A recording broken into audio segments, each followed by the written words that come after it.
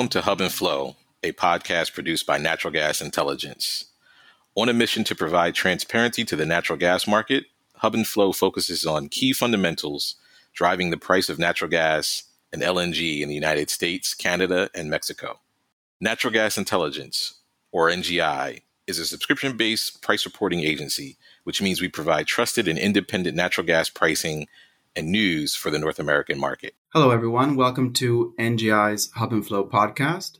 It's Tuesday, June 21st. I'm Chris Lenton. Today, we're lucky to have as our guests two new senior analysts at NGI. They're both experts in renewable energy. And so we're going to talk about renewable energy today. Senior energy analyst Shaylon Stock joined NGI in April. She has a master's in statistical modeling from the University of Glasgow and has worked in renewable energy development and renewable energy market forecasting in both the United States and Europe. Welcome, Shaylon. Hi, happy to be here. Happy to have you. And we also have with us Jostin Mavis, who's also a senior energy analyst at NGI based in Southern California. Jostin joined NGI in April. And prior to NGI, he was at Clean Energy Fuels and most recently at Calpine Energy Solutions. Welcome, Jostin. Thank you. Happy to be here. So everyone agrees emissions need to come down. Climate change is real, and governments and companies are setting goals to get to net zero in the next few decades or so. U.S. President Biden wants a green power grid by 2035. And a net zero emissions economy by no later than 2050. So I guess the question is, how do we get to these goals in a way that is both affordable and also ensures a reliable energy grid? I think Germany is a great example of some of the complications of the energy transition. Germany is a renewable energy leader, but because of the new geopolitical reality, namely Russia's invasion of Ukraine, it's actually turning back to coal power to keep the lights on. And we're seeing something very similar in Holland and Austria as well. So, Shaylon, why don't we start with you? I know you kept a close eye on the earnings calls of energy companies in the first quarter. What kind of trends in renewable energy are you seeing? First of all, we're seeing capital getting poured into the energy transition. And we've got companies like NextEra, which currently has 18,000 megawatts of solar and wind, and they're planning to keep expanding that portfolio. They have a small solar hydrogen project, so they're starting to add hydrogen to their natural gas mix. Mm-hmm. We've got other companies like Centerpoint, which actually is divesting from their fossil fuel infrastructure to reinvest that money into new renewables infrastructure and projects.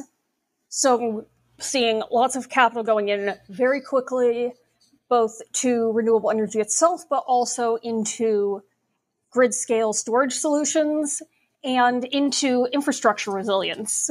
Because right now the reality is there are going to be many more extreme weather events due to climate change. Sure. And you also need transmission to get that renewable power from where it's being developed to the centers of consumption. Exactly. Jostin, maybe you can jump in a bit here. Let's talk about pricing.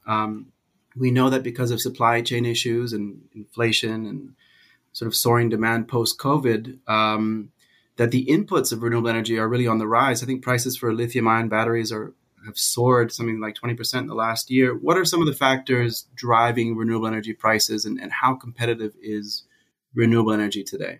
Well, right now we're seeing rising development costs and market uncertainty driving up these prices, right? And solar and wind is still heavily affected by pandemic-driven supply chain challenges. We're seeing high freight costs.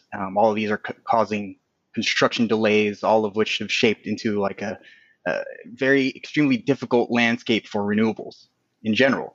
Early this month, President Biden authorized the use of the Defense Production Act in order to accelerate domestic production of clean energy technology in the hopes of alleviating some of these issues, especially in regards to U.S. solar projects. Like you said, in regards to lithium, we're seeing the battery storage market looking at some solutions to adapt to the increasing cost of these raw materials. Our very own Matthew Vise, he recently covered lithium in the industry and noted in one of his recent stories that I believe lithium spot prices were reported to be at like $70,000 per ton this past May. I mean, he also reported with the lithium being a byproduct of natural gas and oil production, we could potentially see some viable supply brought into the market to hopefully alleviate some of these rising costs.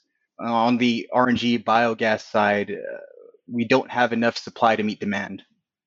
Generally, Argonne National Lab, they reported for last year 230 total operational projects, which produced about 74 BCF of RNG.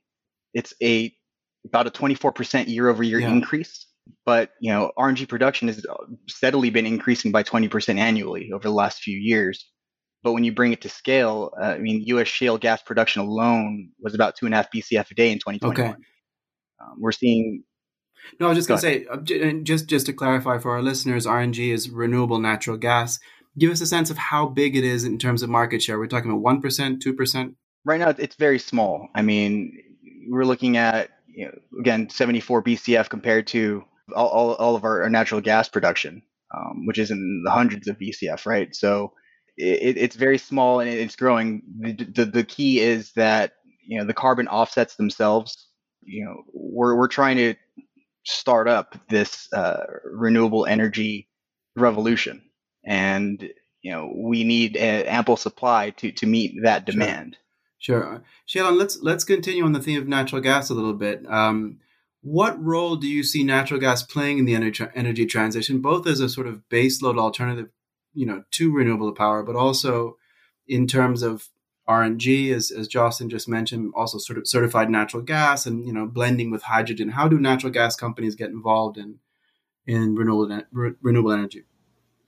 So something that I've seen in earnings calls is, again, companies investing in these cleaner sources, in renewable natural gas or in a hydrogen mix. And I think what makes renewable natural gas appealing is that the overhaul to infrastructure that would be required for large-scale liquid hydrogen is going to take some time. We can't have a high hydrogen mix because at that point it would start corroding some of the pipelines. So we're going to need fuels that can travel in the current infrastructure while those upgrades are happening, and also sort of increase that variety of baseload fuels. For example, the U.S. recently increased natural gas exports to Brazil because Brazil usually uses hydro as their base electricity supply, but with droughts, hydro production is down, and they needed that backup. So having a variety, having hydrogen mix, having typical natural gas, and having renewable natural gas available gives us that kind of stability. So, we're not seeing a production shortfall or not having enough supply to cover the base load. Perfect. So energy diversification remains the key.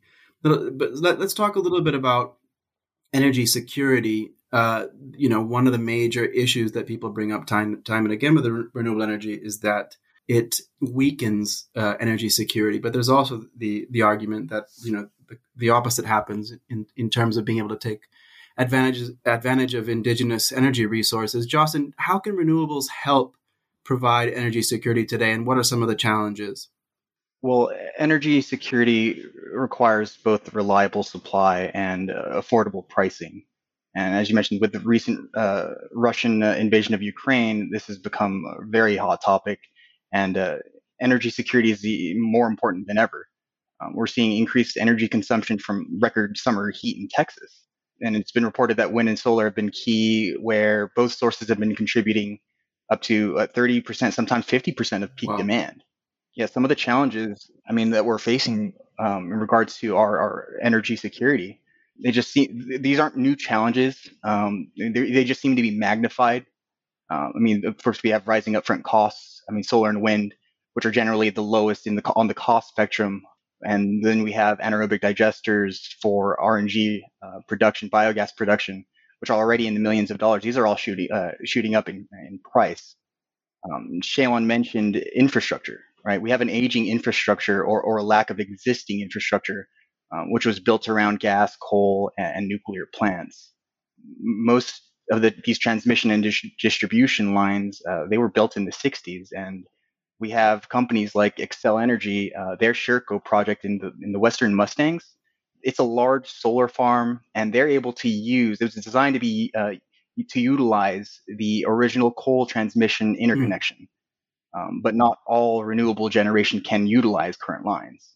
But I think one of the most important things in energy security, of course, is battery storage. It's essential in regards to solar and wind reliability. I mean, solar can't generate power at night, and that wind won't produce when there's no wind, right? So stored energy can be released on demand as needed. It'll provide clean, renewable energy during peak demand or when wind and solar energy is unavailable. So pairing that storage with solar and wind would offer cost synergy. It'll improve operational efficiencies, and even we have an opportunity now to reduce storage capital costs. I mean, there are investment tax credits available.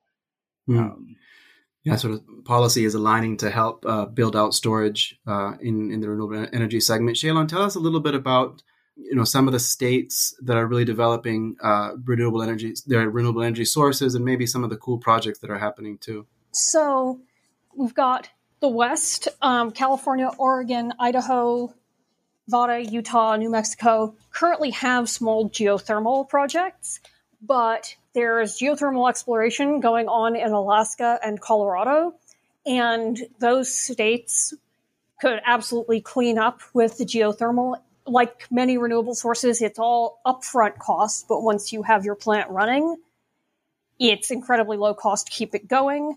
So those states could suddenly become huge energy exporters if they really lean into developing their geothermal resources. And Chevron is actually investing in geothermal in California, so we could see an uptick there as well. And the other states that are poised to really start raking it in are in the Midwest. We've got wind and solar. And what makes wind and solar particularly appealing there is not only do you have open spaces, lots of sunlight, you have wind that's a fairly steady wind flow coming off of the Rockies. That gives you some nice wind in the Dakotas. But these are energy forms where you can have multi-use land. So, for example, farmers, ranchers can lease out their land for wind or solar and still keep livestock on the land or keep farming.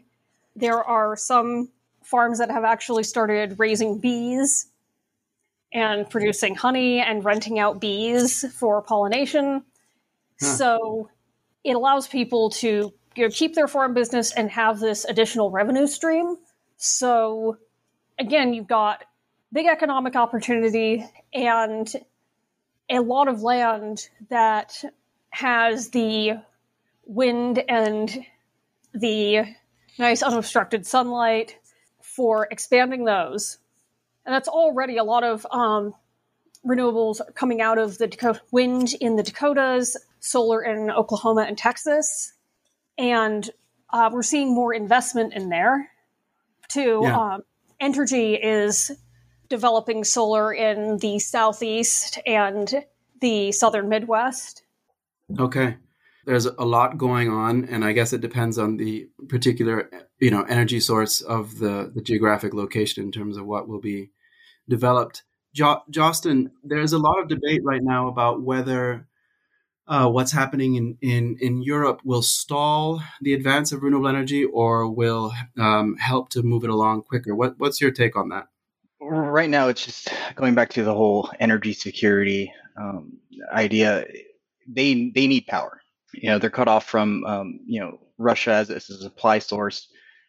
So alternatives right now are few and far between because of all the issues we've been having during the pandemic. trying to convert a lot of renewable power, transport that to the end user, there isn't a lot of supply.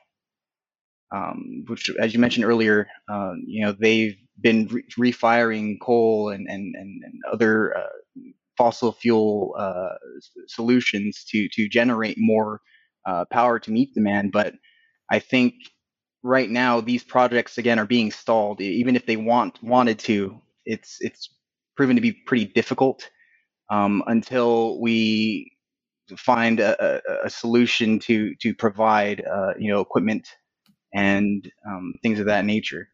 Got it. Shaylon, why don't you tell me, give me some of your thoughts. Do you think that it's in terms of the way that the market is developing, do you think it's plausible that we get to these targets that the Biden administration has set up, the 2035, the 2050? Is the pace of development enough to get to those goals? Right now, like I said, there's been a lot of new investment just even as of this first quarter of 2022. And if we keep up this pace of new investment, new projects going up, we actually may be able to meet those goals. I noticed that a lot of these companies actually have goals that are set for, say, 2025, 2030. So they're clearly thinking ahead and giving themselves some lead time. And again, I think the pressure on fossil fuel prices is really pushing this transition. And another theme that I've seen coming up, not just in earnings calls, but with investors, is that investors are really pushing for a transition because the World Economic Forum had released a report back in 2020 saying that if we don't start making this transition and addressing these environmental issues, it could come back to us at the cost of over $40 trillion. That's an economic hit we don't want to take. And so better to invest that money now. Sure. There certainly seems to be a lot of momentum for ESG investors. Jocelyn, I don't know if you want to add any final comments, anything that we haven't touched on yet before we wrap up today. Well, there are a few interesting projects coming up, and me being from Southern California, this kind of hits closer to home. I drive, 5 hours north, and I'm surrounded by, dairy farms. So on the RNG biogas production, dairy farms in California apparently aren't required to curb methane emissions like refuse and waste are. So their total carbon emissions from dairy farms are generally lower. And we see companies like Total and BP working with Clean Energy, whom I used to be a part of. They're projected to produce about 7-8 million RNG gallons from a few of their projects that they're collaborating with.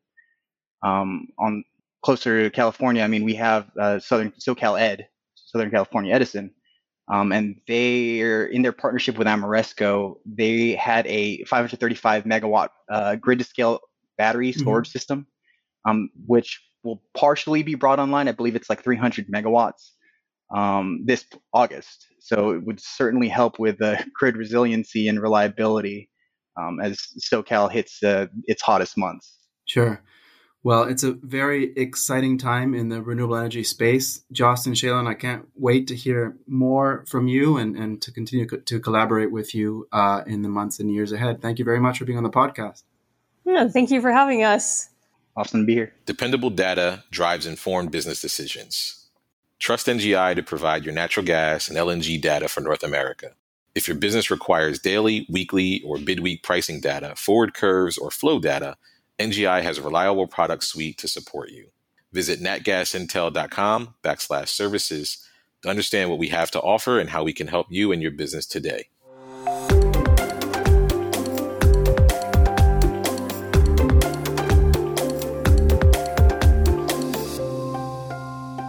Thank you for listening to NGI's Hub and Flow podcast today. We encourage you to subscribe to the podcast, rate and review it, and please do share it with your colleagues. A trusted provider of natural gas news, data, and pricing information for North America, NGI offers subscription-based products. Please visit natgasintel.com if you are interested in NGI and our services. If you would like to dive deeper into this subject, additional resources are available on our website as well. Just visit natgasintel.com and click on the resources tab to find the podcast page.